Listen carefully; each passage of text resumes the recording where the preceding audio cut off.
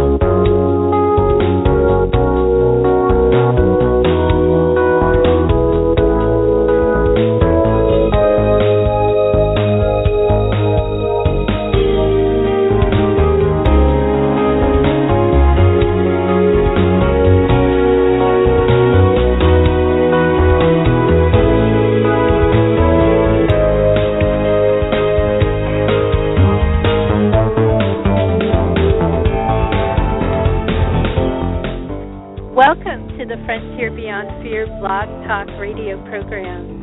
I'm Susan Larison-Dans, and I am so happy to welcome you back once again to another show this week, our second show of the week, and we have another one planned this week, a fairly busy week for the show. And today, in just a moment, I'm going to bring on a returning guest who I'm really looking forward to talking with again because there's just so much to explore in his book and in his work. And with us in a moment is Seneca Jankel. And we're going to talk today about creativity. Nick is the author of Switch On, Unleash Your Creativity and Thrive with the New Science and Spirit of Breakthrough. And Nick really is quite a rock star, is what I think of him, is he has been on the BBC as a psychological coach in a 4-part series. He was described as a, quote, glam spiritual activist. I love that description by the Sunday Times. He has really assisted many, many thousands of people, and he has had a very diverse career, having done amazing marketing for Disney and Nike and PlayStation and Pepsi and other corporations in the past.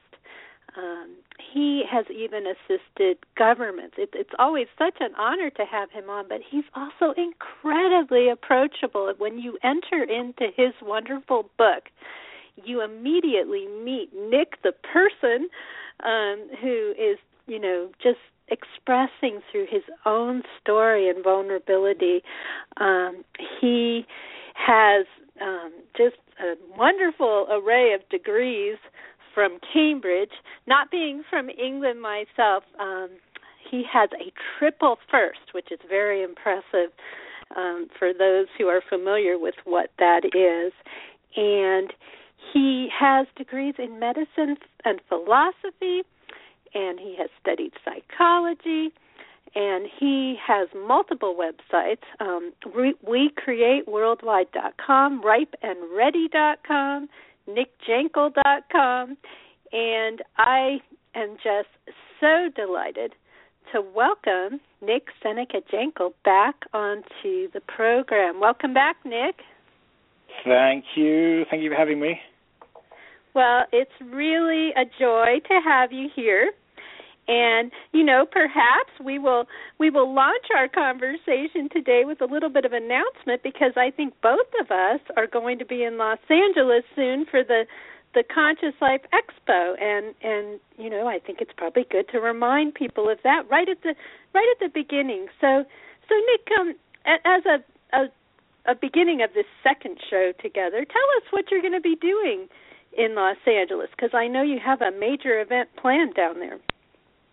Well, I am going to be sharing some of my latest musings, thinkings, and particularly around what I would call conscious creativity, particularly how we become a channel, a clear channel for the kind of creativity that changes the world, changes our lives and changes the world. So that's really what the talk's going to be about, and a lot of new thinking from that. But I'm also going to do a very big experiential piece where everyone in the room, we're all going to become our own unique channel and celebrate that experience, which I have dubbed the gateway to bliss.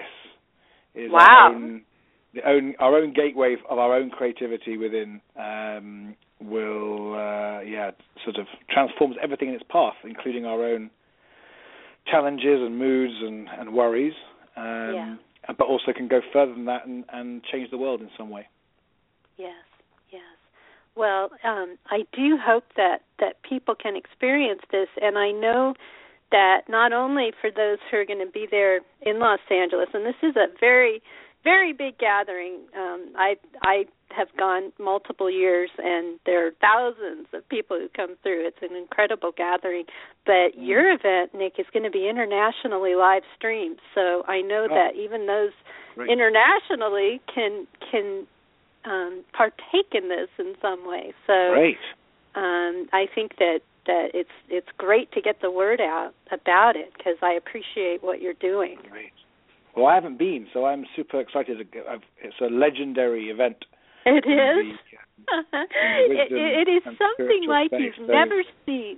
Yeah, there is really nothing like the Conscious Life Expo. I mean, I truly feel that way. It's just such an amazing combination of people, and something that I'll say about it that touched me from the very beginning when I just used to attend is what's really cool about the Conscious Life Expo is it has a diversity of viewpoints there, where you have people who may not be all that spiritual. They're coming to see what some would call truth-telling events, or however you want to express whatever those are. And then there are spiritual events, and then the two meet, which is really cool. Is that somehow people who I'll never forget being in a room once with a speaker where you had people who had never been in a meditation before, and it was obvious because this event wasn't really focused on that. They were in a group meditation, and you could just feel the shift. It was incredible how it opened the door. And so I always want to say that about Conscious Life, because people sometimes will look at it and say, wow, look at the wide range. But that's the cool thing, because it brings us together. It's awesome. Sounds great. Yeah, I think you'll enjoy it. So with that said, I would like to launch into our second show together, and I know it's been a while since you've been here, and so of course, everyone probably until I surface the other show isn't going to remember everything that we talked about last time, but it's true, including your host, but including me, and including you, because we're human beings, and this is that kind of a show where we just flow with it. But what I know, based on my experience with the program, is that when we have something that involves a great many steps, it can feel rushed sometimes when we get to the end of describing it. And what you have in your book, which I feel is really powerful and I think can help a lot of people right now, is the breakthrough curve. And I'm going to give you an opportunity to introduce what that is and why it is helpful, but then I'm hoping we can make it through the steps in the curve today to really, really help people and also prepare those who may want to listen to you at this talk or in future events as well, and just to do what they're called to do in the world creatively. Great. Sounds good. So let's do it. Go ahead. Yeah, go ahead and introduce it, Nick. Tell us, yes, go right ahead. So the breakthrough curve is the shape of a J. And so if you can visualize a J in your head, you're starting on the left, so maybe a third of the way up the page, and then you're going down, turning a curve, and coming back up the other side of the J. And so ultimately what it's saying is wherever we are in life, we can go higher, we can have a breakthrough, go somewhere that we can't even see now, somewhere more elevated, somewhere more expansive. However, this is the trick, the great cosmic joke. To get there, it's not a nice linear safe line of just wandering from where we are to where we want to be. The J curve, the breakthrough curve, says to get to the higher place, we have to let go of something first. Mm-hmm. We have to go down and release something before we get the breakthrough. Or as I say, we must release before we receive. We must excavate before we innovate. And this is the great challenge of life, because we don't like letting go of things. We like to hold on to the ways of being that we've had since we were 3 or 5, that have been defending us, protecting us. We like to hang on to beliefs that seem to have worked for us over the years, even if we know they probably aren't true anymore. And of course, above all, we like to hang on to our habits, which we could also call addictions. Yeah. So the great challenge of life is, if we want to have a breakthrough, we want to thrive, we want to have all that joyous J-curve excitement, before we get there, we have to surrender something first. And therefore, to do that, we have to feel safe enough within ourselves, loved enough to surrender things, let go of things. And we can only do that when we feel really, really loved. And here's the next trick, or cosmic learning: we can only give ourselves the love that we're looking for. No one else can do it for us.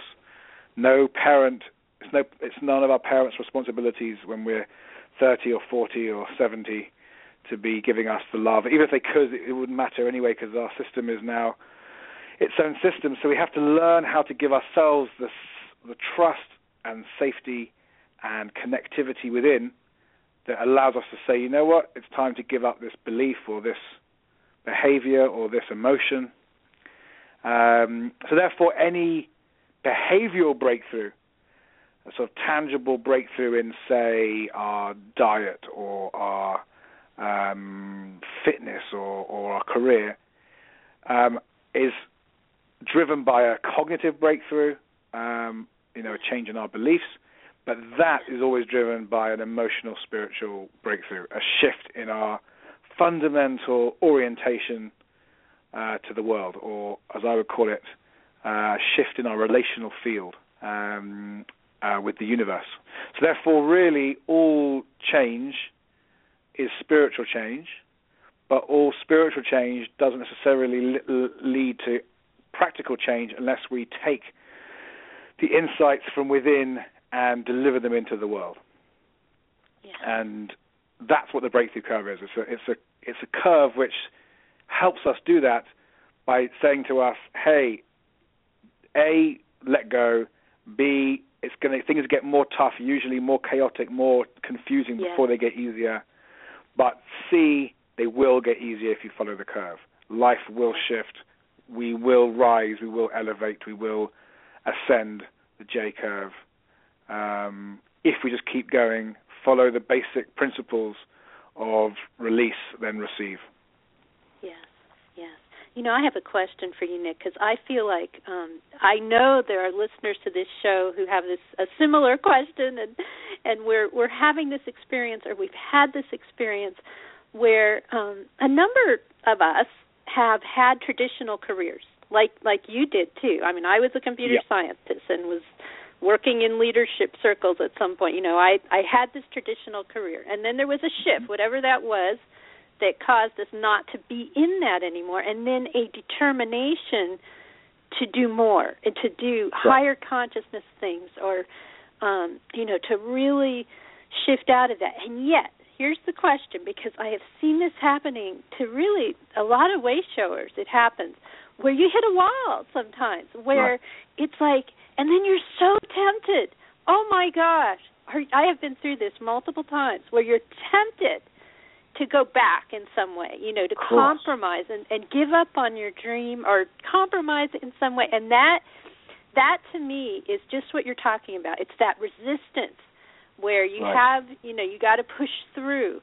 And so I know people need help with this. In fact, even I can very much relate to this, because it's so easy to go to think that you need to go back and stuff. And you can have people around you saying, you're a computer scientist or whatever you are, happen to be a computer right. scientist. You can, although in that career it changes a lot, but whatever it is, that you know how to do, even as a manager, or you can go be a manager, go do that, and people can be pretty insistent too around you. So you have to love yourself. I feel that. I love how you said that, because you have to stay true to your heart, don't you? Right. We also got to nourish that heart. Yeah.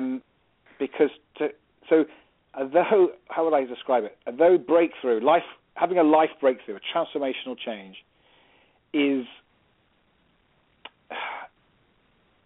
predictable in some ways. If you do certain things, you let go, surrender, you listen to what's within you, and you put it into action, and you have courage, and you make it happen, it will happen. Yeah. It's almost it's a guaranteed process. What's not guaranteed is it's going to be easy. Yeah. And I actually don't think it's meant to be easy. I think, as I say to people in workshops when they're struggling, right, if breakthrough was easy, everyone would be doing it, and they're not. Yeah. So it's not designed to be easy. It's a hero's journey. You dip into yourself. You go down into yourself. Yes. And through the struggle and the suffering and the exhaustion, you find something, and then you bring that into the world, and that is really even just the beginning of it. That's the thing. I mean, everyone's somewhere on this journey. Everyone has got something they're trying to do more of or be more of. And part of the learning of this curve is the journey is the thing. Yes, it's wonderful to get the outcome at the top of the J curve, the breakthrough curve. It's great. But that's not really the game. The game in town is the experience of going through it. And every time you go through it, which for me is regularly, 2 times a week I'm going through these curves in some way or shape or form. I get better at it. I find it easier. I have more resource. I've learned more how to nourish myself. I have more of a network of friends and colleagues who nourish me. And I become more playful even in taking on, things that are deeply challenging. So, for example, next year I'm looking to move my family back to California and set up my leadership and life change businesses there, where you are. And, that's not easy to be an entrepreneur coming without a network or not without a huge network, setting up shop and saying, hey, right, I'm going to make a living and have 2 small children and all that kind of stuff. It's going to be an experience, right? Definitely. It's a breakthrough curve. I'm going to have to step into a way of being which is more elevated than it is now. But that's the journey. That's the excitement, is that's possible. And the thing is, I can go back. Right, exactly. And so there's always, even if you do end up taking a risk, setting up a new business or becoming a coach or whatever the dream is, and you find yourself having to sort of retreat slightly from that and go back and make some money doing whatever it is, that's okay, because you're still bringing the new insight with you as long as you don't give up. If you give up, then your fears have won. But as long as you keep going and you say, okay, well, I'm going to move back to be a manager or do my computer stuff, but in the evenings I'm going to develop this idea, and the weekends I'm going to go and train to do whatever it is, you're still in the game. Yeah.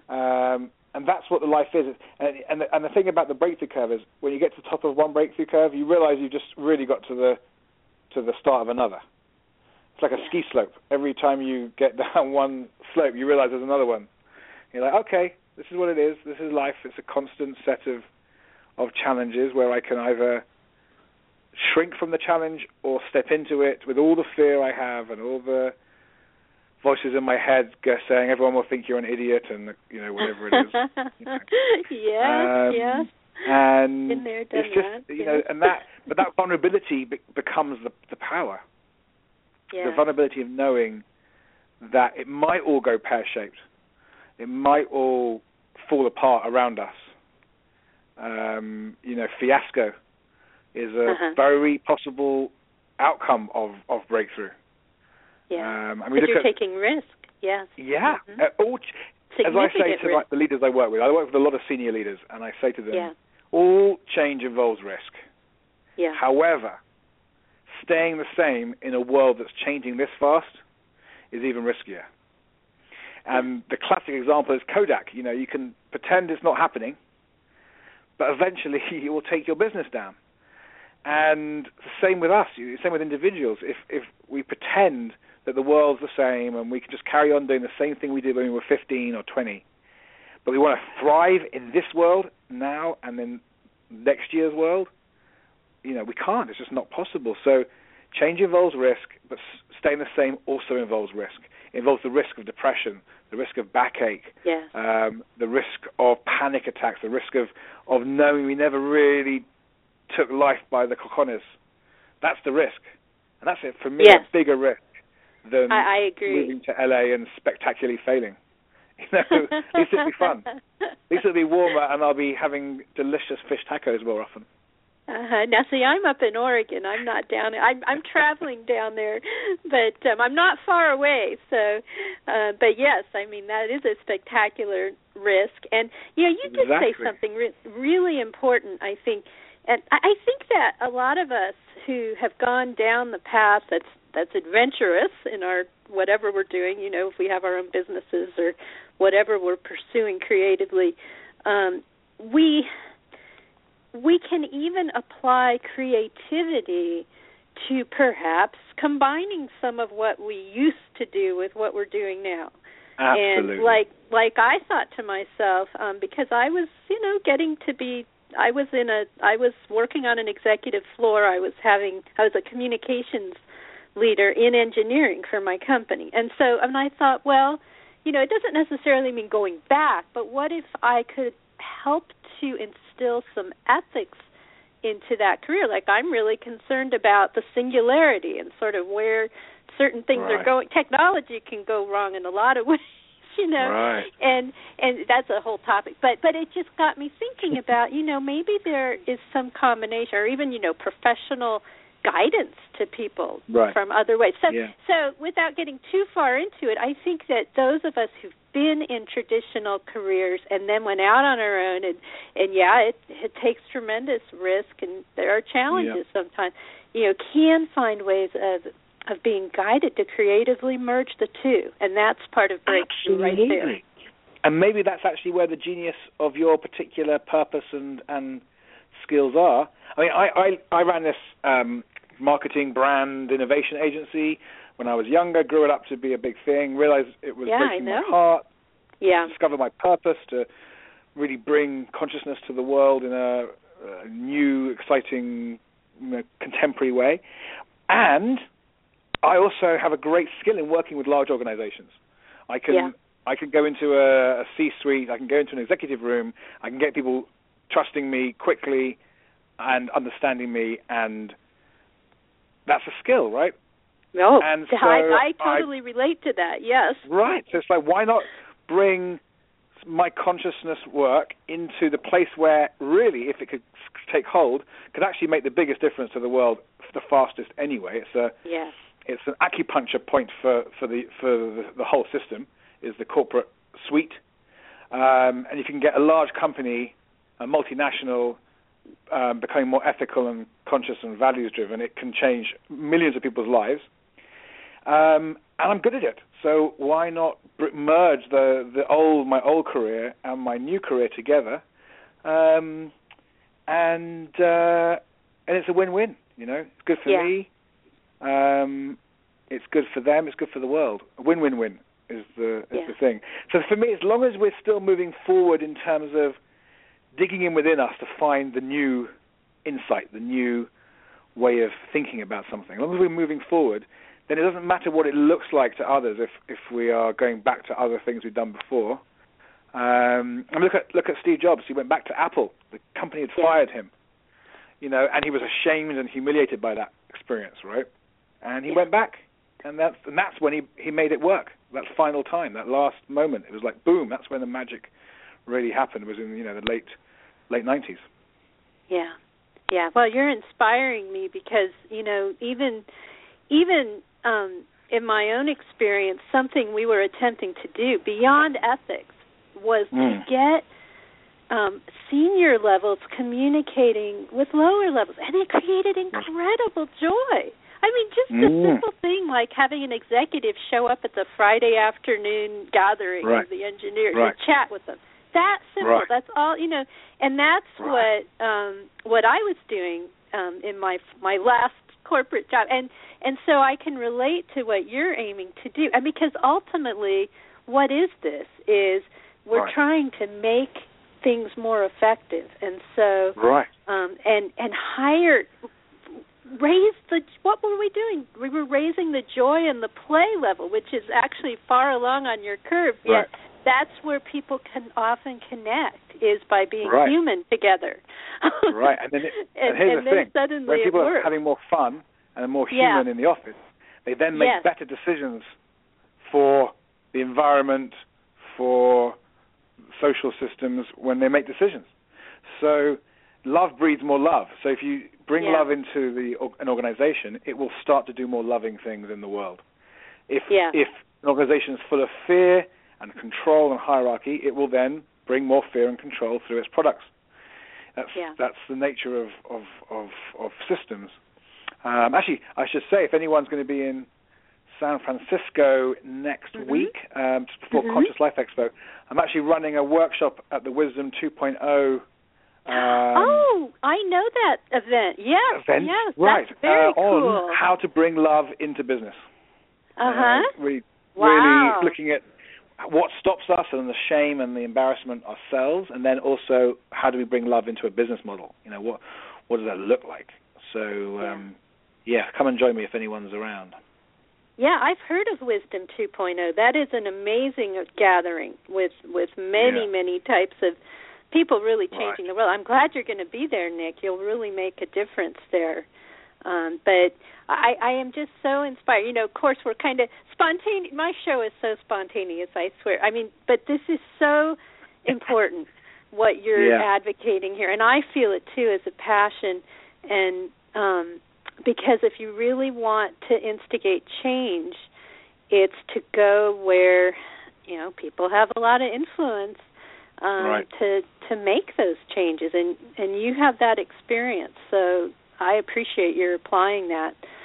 So, all right, well, I guess we should maybe get back to the curve a little bit because in a way we're doing the process, because I was feeling a few blockages. You're inspiring me right now, personally. My show's a microcosm and a macrocosm always. And so I feel like I'm working through a mini version of the curve right now as I'm seeing. So we have these problems where, maybe in many of our cases, how can I continue to thrive in a creative way, not be in a survival mode, but, thrive, and then breaking patterns, and then there can be pain. I'm going to jump to the presence part, right at the bottom of this curve when you turn around. Let's talk about presence. So presence is, for me, where the magic happens of breakthrough. It's where we get out of our heads for enough time and into our bodies, into our being, and we're no longer worrying about the challenge we're trying to break through. We're just absolutely present to ourselves as interconnected, interdependent beings. And that's where, in the moment, the creative spark, the aha moment, the intuition, the insight all happens. So for me, that's really the magic moment. And I fundamentally believe that when we have an insight or an idea, it is non-local. What I mean by that is it's not patterned necessarily just in the nervous system in terms of how the brain's wired up, but I believe it's somehow connected to the full and total information field that the universe is. And so when we're present, we get to listen to that spark of genius, which is our genius, but it's also the genius of the universe. But if we're too noisy and we're not present, we can't hear it, we can't feel it. And then we don't get the breakthrough. And that's the deepest moment of this process is, And it could be it doesn't have to take very long. It can be a 3-second experience. And the more we practice presence, which is what meditation is essentially about, is the practice of presence. The more we practice being present, the less we have to think about becoming present, and the more we're just already tapped in, and we get insights coming out left, right, and center. Yeah. And one of the things that I do as a guide and coach is because I am tapped into that insight, I get insight about other people in the moment. And that's why I coach and guide people and mentor people and teach people, is because all I'm doing is tapping in to what's happening in that moment between me and them in our relationship field. Yeah. So that's presence. It's everything and yet nothing. It's tiny but enormous. Yes. Yes. Something I appreciate that, having observed this in the corporate world and in a small business setting, is sometimes, Nick, it's as easy as getting outside. Most of these corporate headquarters have these beautiful campuses, and maybe you have a wonderful view, which I suppose looking at the view doesn't hurt. Absolutely. But why don't the executives or anyone in the organization, get outside, take a break, even for 15 minutes, and that will give you what you just talked about. It's an incredible gift. Nature is the context of everything. It is everything. It's the ecology. All human life sits within the ecology of life, the nature of life. In fact, I was coaching someone today, a journalist for a newspaper in England, and he'd just done a big transformational process, and so he's a bit, in the middle of it, discombobulated, and in the breakthrough, in the edge of chaos, as I would call it. Yes. And in that moment, he said, what should I do? Should I go and do some work? And I was like, absolutely not. Go and find a park. Mm-hmm. Go and sit by the canal or the river, and just be in that, and allow the nature around you to ground you down, not grind you down, ground you down. Yes. Super simple. And one of the reasons I left, I don't live in the city anymore. I live in a village, is because my life is so fertile with ideas and books and interviews and things that, for me, nature has now become a absolute prerequisite, because it connects me to the everything, to the peace, the realization that nothing needs to happen, and I don't need to do anything. I don't need to be, the world will go on without me. The nature will be here without me when I'm dead. Yeah. And that balances me from the got to get stuff done, got to change the world, got to bring more light and love into the world. And, to live in that tension between nothing needs to happen and everything needs to happen is part of the dance of wisdom. And nature will always remind you of that, basically. Yes. Yes.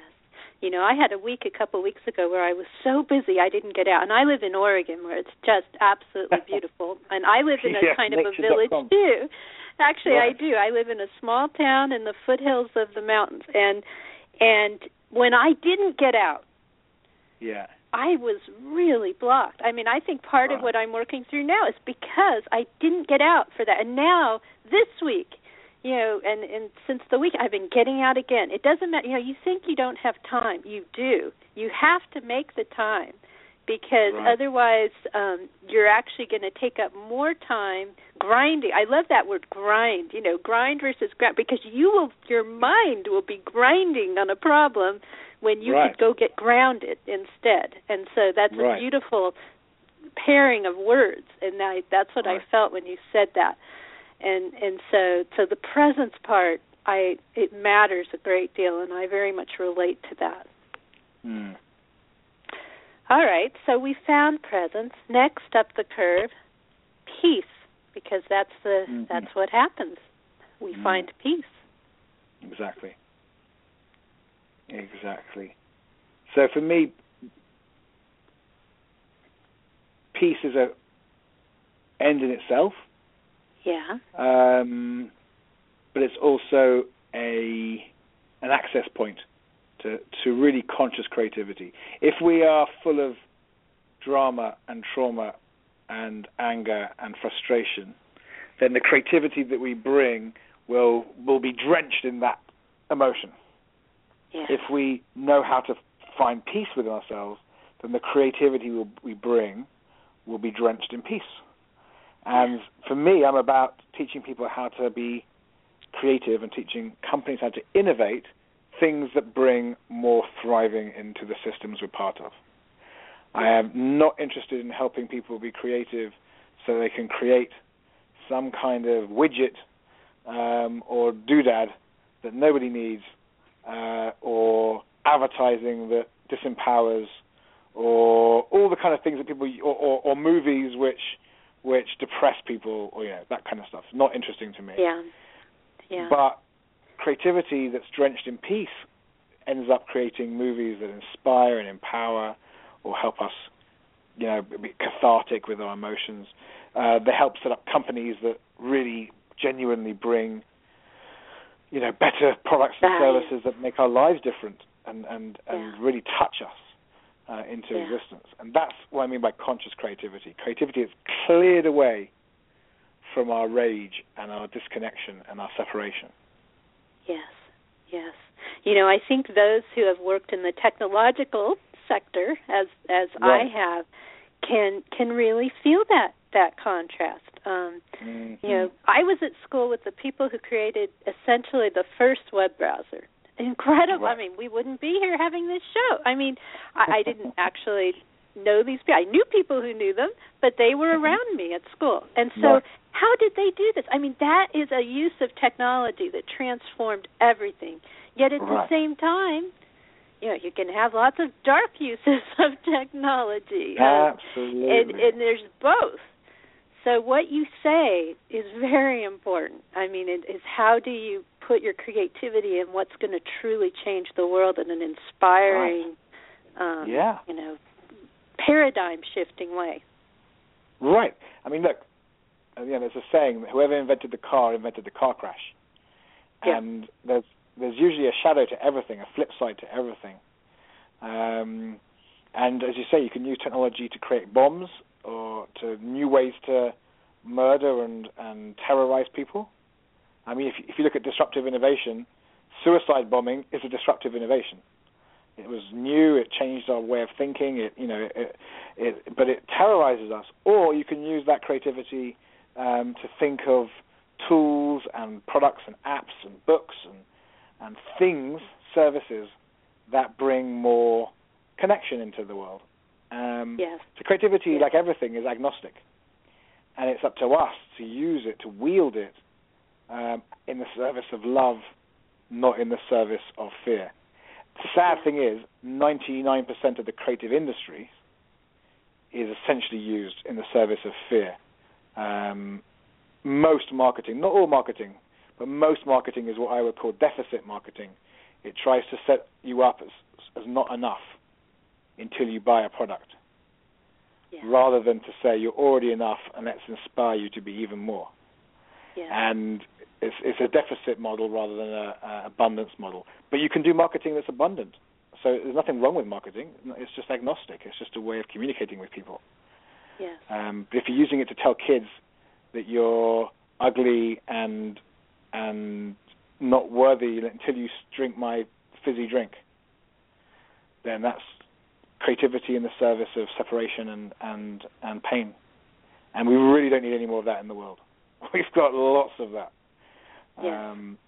It's the other kind of creativity that is special and beautiful and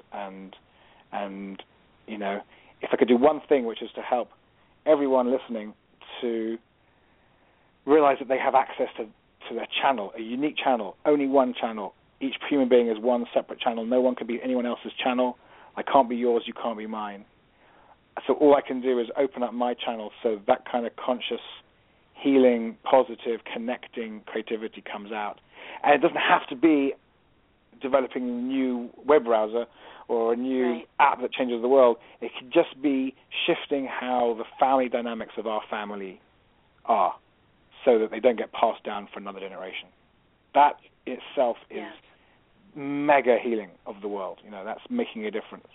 We don't have to be Steve Jobs. He had his own channel. his own thing going on. We've all got our own thing. But we all are given the choice to use ourselves as a channel for conscious creativity or not. Yeah. And that's the choice of our life, really, the greatest choice of life. Yes. It's something, I can't believe I actually said what I said a minute ago, and I have to correct it because it kind of relates to something you said. I didn't know the person who got rich off of that technology. I actually did know people who contributed to the project just from their heart. Right. And many of them didn't get rich. I don't even know what happened to these people. Technically, I could have worked, a bunch of people could have worked on this project. And so the question, that's another story. But, I mean, I did know people, but I did not know the person who traditionally is known for having gotten rich off of it. But the thing is what about those? I mean, again, this is something towards an innovation. This is beyond family. But these people, the feeling, even as it was starting to take hold, I talked to one friend who had some contribution. It was incredible. Just the feeling of having contributed something from the heart. They believed in what they were doing. And so, and that's a more major thing, but it can happen on minor things too. And I think so often, and this is why I had to catch myself, is we recognize the person who became, whatever they became, a billionaire or something, whereas what about all the people? Because for any great breakthrough, there's always going to be all the people who did some role, and it can be very widespread. It might not even be centrally located. It could be someone's wife or husband. I mean, it could be a lot of people helping. It could be one person says something. And it's one of the things that I am fiercely a believer in, is that creativity is distributed and it's owned by all of us, really. I'm kind of, although I have got IP of my own and intellectual property and things that I think I've created, my book, for example, you think that's me. But actually, it's me and my wife. We developed a lot of work together. It's everyone I've ever read, every philosopher, every psychologist, every scientific journal I read. It's co-owned in some ways. Doesn't mean we can't make some money from it. Doesn't mean we can't believe in some kind of ownership. But I do believe we should take it with a pinch of salt that any one person owns anything. Exactly. Because it's a game that we happen to play in the world today, which is private property. It's a big game, or racket, depending on which way you look at it. And it's challenging as a content creator to say this, but honestly, do I own anything I've ever created? A little bit, but who knows who's contributed to the ideas in there? Exactly. In my work. And so it's just a balance to always remember when we're creating that no one really owns it. Just like no one really owns the grass. If you tell a Native American that, not now obviously, but 200 years ago, I own this field, they're like, what? I was like, me? Yeah, that would have been foreign to them. Yeah. Totally. What do you mean own it? How could you? Yeah. And if you think about it, when you really put your conscious spectacles on, what does it mean to own a tree? I mean, how can anyone own a tree? It's a tree. It's just part of nature. No one owns the stars. Though someone will try, I'm sure. I think actually Donald Trump's been bought a star. You can name a star, I think. Right, exactly. I hear the commercial this time of year, name a star. I know. But it's just these ideas are in some ways crazy because creativity is really the source. It's spirit coming into being through us. Yes.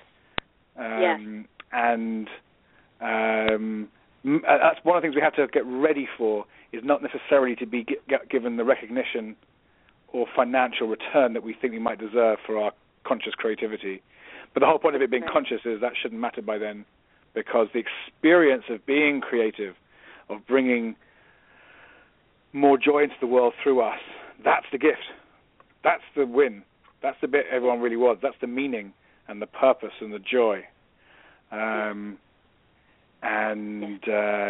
That's, whilst having a bit of cash to have some nice experiences is wonderful and fun and great. The joy is from being truly our most creative, conscious, contributive, purposeful selves, and then to be in relationship with other people who are doing the same. Yes. And that's where the fun and the joy is. The rest is convenience. Yes. I really feel what you're saying, and that's actually, because it is fairly common when you're in an organization of some kind to maybe feel somewhat dejected, like, you didn't get recognized for whatever, and, really that's just our wounded ego, which I've heard, that term used by more than one teacher, and that it's more about, well, what, if you can get past that part, then you can see the joy for yourself, and how just the act of creation and participating is why we're here. That's the main part. And it also might be good evidence that the organization you work in doesn't have a culture that can appreciate collaboration and contribution. Right, and that's when you want to facilitate change. Yeah, it may be worth exploring somewhere that might, without expecting it to be somehow some Eden that's, totally unlike anywhere else. I mean, it's, organizations are organizations. They all have shadow. They all have challenge. They all have stuff. But, there are some which are much more reflective and alive and interested in mutual learning, and there are others that aren't. So it might be worth prioritizing one that is. Yes. Or creating one yourself. Yes, that is possible. Yes, if you feel so led to do that. Exactly. I feel like we're stepping up this curve kind of intuitively without going through the terms. Right, exactly. Because we the terms are just conceptual steps. When you actually go through a breakthrough curve, it's just one fluid experience. Yes. Something's bugging me, something's upsetting me, something's whatever. Oh, how am I reacting to it? Okay. Check in with myself, become present. Oh, insight when I was a kid, or, this upsets me, this kind of thing. Possibility comes out, idea, and then you put the idea into action in the world. So it's a very fluid process. But when you write a book, you have to separate everything out into a bit more linear Actually, steps. I'd like to, if you don't mind, could we explore the power step? Because you go from you find your purpose, you go to possibility, and then power. I assume that's when you inject. Well, I'll let you describe it. Talk about the power step, because that's where we become empowered. Power is things to do with confidence, energy, belief in oneself, operating with integrity. It's, okay, I've had my idea. Do I, as you mentioned before, do I go backwards or let it go or just give up on it? Or do I empower myself to stand up for what I've felt I've created and make it actually happen? Yeah. And that, as we know, can be weeks, months, years as opposed to hours and minutes. And the world lags behind our breakthroughs. So it may take 10 years for us to turn our breakthrough from 10 years ago into a business that eventually makes enough money for us to buy a house or a yacht, I don't know, whatever. So during that long period, the long walk home from the hero's journey, when we're walking home, we've got our big idea, but we've got to walk home. That's where you need as much power as you have. Inner power, inner strength, inner vibration, so that you can take the no's, because the reality is the world's not rarely sitting there waiting for our breakthrough. People aren't going, oh, God, where's your new idea? We've been desperate for it for so long. They might be desperate, but they probably don't realize they are. So it takes years often to bring an idea into reality. Yeah. And that's where you need power. I mean, just a tiny example. I did my first sort of personal development work almost 20 years ago. And in that time, I really engaged my parents a lot in that work and who I was becoming, what I was learning, and forgiving them and that stuff. Yeah. And 20 years later, probably the first time I can remember, we all went out for my birthday recently. My mum and dad had been divorced for many, many years. They were there, and other people, sisters and whatever. And we had a wonderful, peaceful, alive, connected meal together, about 20 people. And we all felt it was somehow something different. Nothing too crazy, just different. And I reflected that it's basically 20 years of helping people become more relaxed with each other and give up some of their stories finally happening, right? That's just one example of a 20-year breakthrough curve. Wow. So all those times that I've tried to get everyone communicating, or I've been triggered and gone into pattern, that's when you need the power. Yes. Because that's when you give up. And the job is not to give up. Yes. Yes. And to birth your creativity in however long it takes. Yes. Yes. I coming to mind, I keep thinking that's when you have to kind of push through, not in the sense of forcing it if it's not ready, but just allow, persevere, stay true. Perseverance is a really important word in this. Yeah. Thank you. I love that. And I mean, look, all my work is really based around these resolving the paradox of what seem like opposites within our being. So one of them is effort versus flow, or allowing things to happen. Right. And I don't buy into maybe some of the sort of, I would guess, lazy New Age thinking that says it's just all going to happen, because we're part of the happening. So we are part of the universe, and the universe acts through us, and so we have to put a bit of effort in. But if we go too much effort and are forcing it, it's just horrible for us and for everyone who's trying to force around us. So we're like, give it up, give it a break. There is things happen in their own time, and at the same time, we have to keep becoming more of who we are, so we can help them happen with some urgency and some flow, some speed, some progress.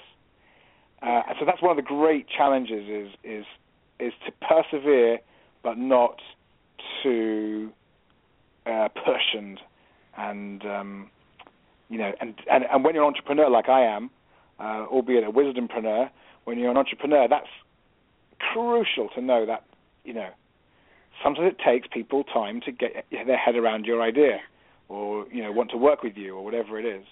You can't force them to be your client.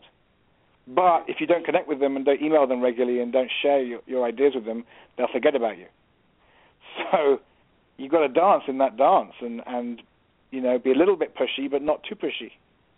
Yes. And that's the same with the universe. The universe wants us to take action, but I don't think it wants us to force it. Yes. As you're saying this, Nick, all I can think of is this term co-creation. There's a co part. It is a co-part. It's both. Yes. Right. The universe is working through us, and we're part of the universe, so we have to do a bit of the work too. Yes. And ultimately, all of my work is about co-creating with the universe what it wants to occur, and lending it our support, essentially. Yes. Yes. And you say we are part of that system too.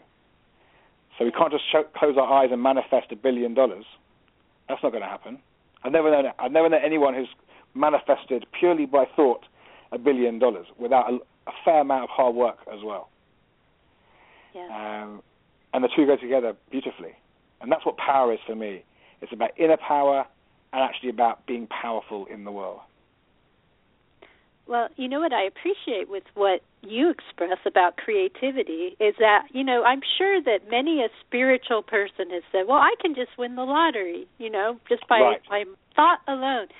And yet, maybe someone might. I've heard of stories where people have won just enough to help them over a certain bump or something. That does happen sometimes. But the real question is if you're truly here on this earth to be creative beings. Because why are we here? If we're just here to just sit around, we might. Why even bother to come down to earth? Which is part of my belief system, is that we come here for a reason. So that co-creative part is important. And And also we fail. I mean, getting the balance right, it takes practice. Right. I know we're all trying that, or we approach it in different ways. Yeah. And I'm practicing myself.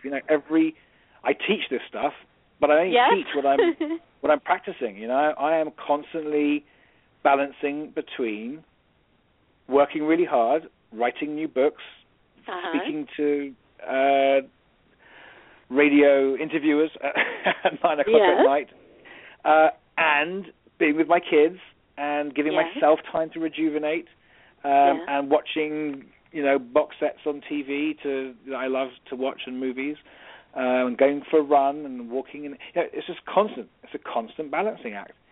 But if we become very sensitive to ourselves, our body will tell us when it wants, as you said, to go for a walk or to do some more work. And we can start to really be responsive to our own body's wisdom. And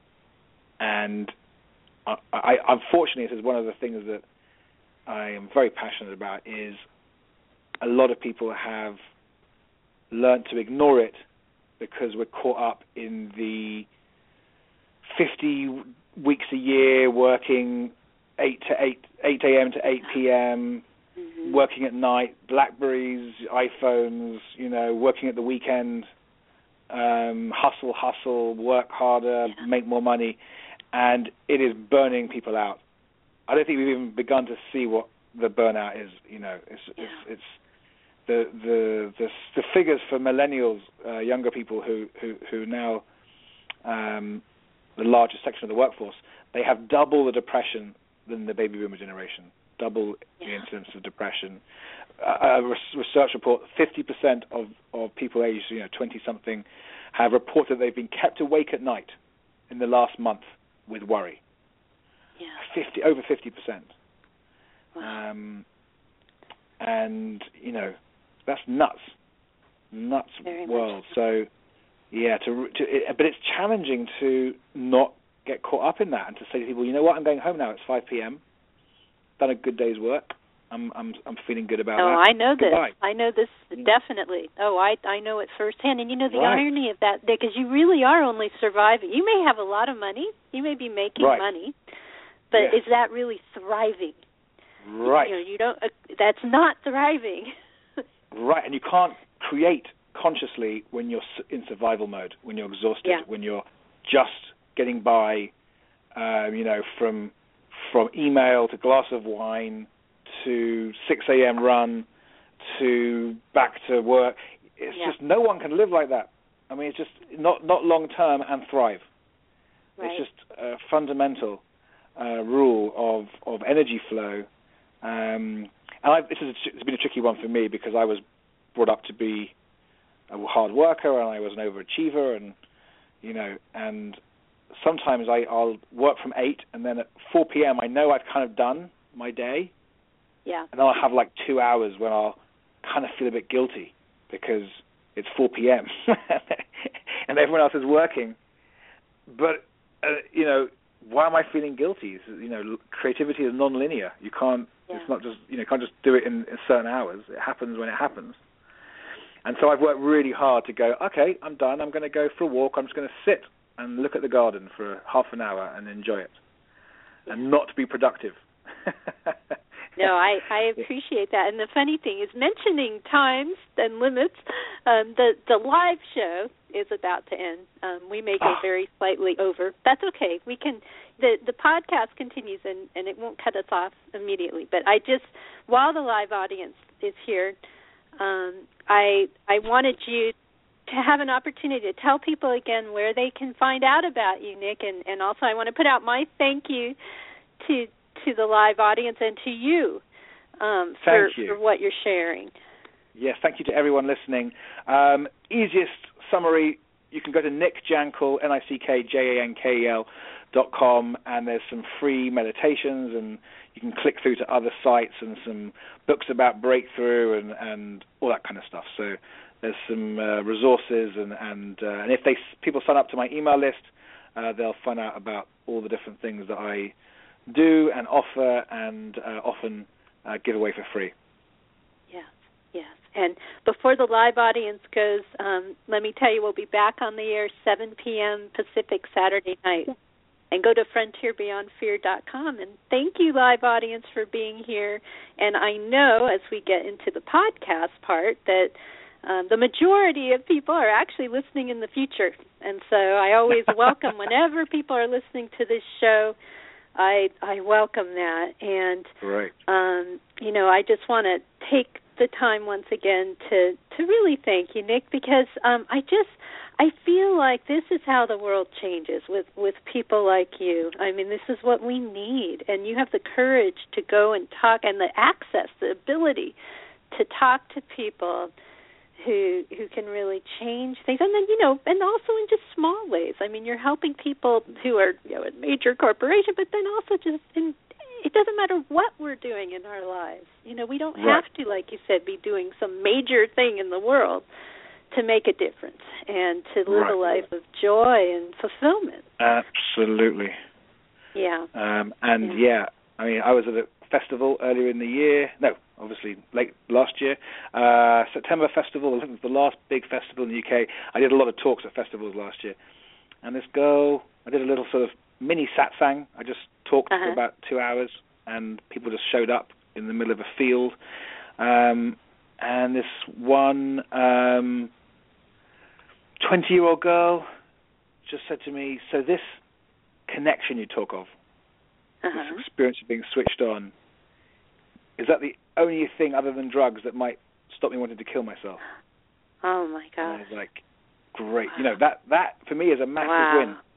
It may be really exciting to go to Nike and work with their leadership team, but it's just as important for me to connect with this one girl and help her realize there's something else other than drugs that will help her feel better, and not just that, actually,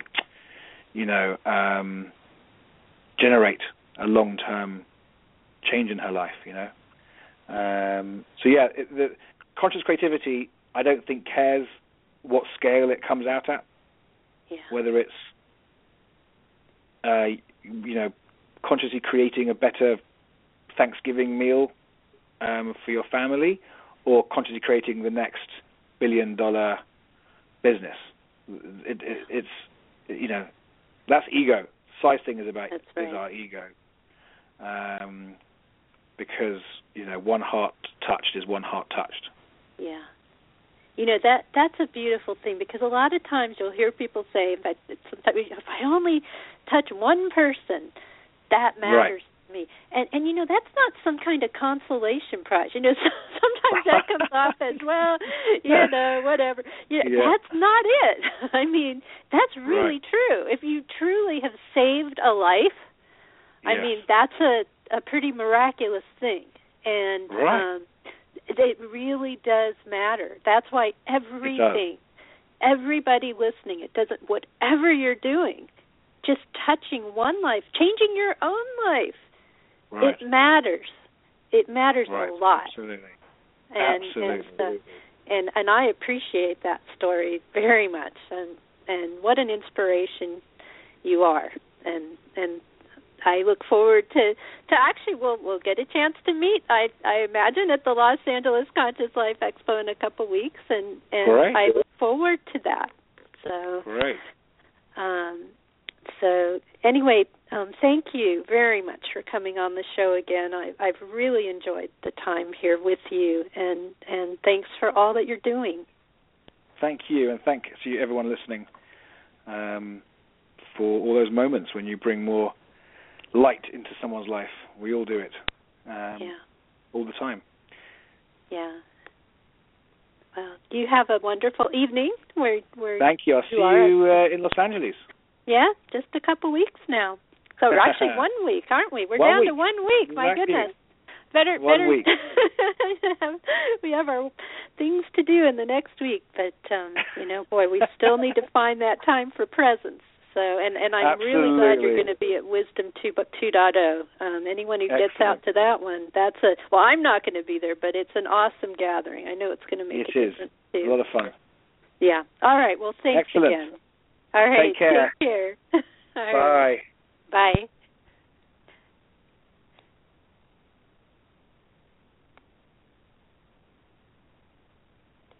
just a quick show note as we end this broadcast. I indeed will be at the Conscious Life Expo as well. I'll be speaking Saturday at 7 p.m. Pacific, and just at the Hilton LAX, I'm doing a free lecture. And I want to remind you that Nick will be speaking there at 4 p.m. Pacific, and these are both on February 20th. I think I forgot to give the date. Saturday, February 20th, and his event will be internationally live streamed.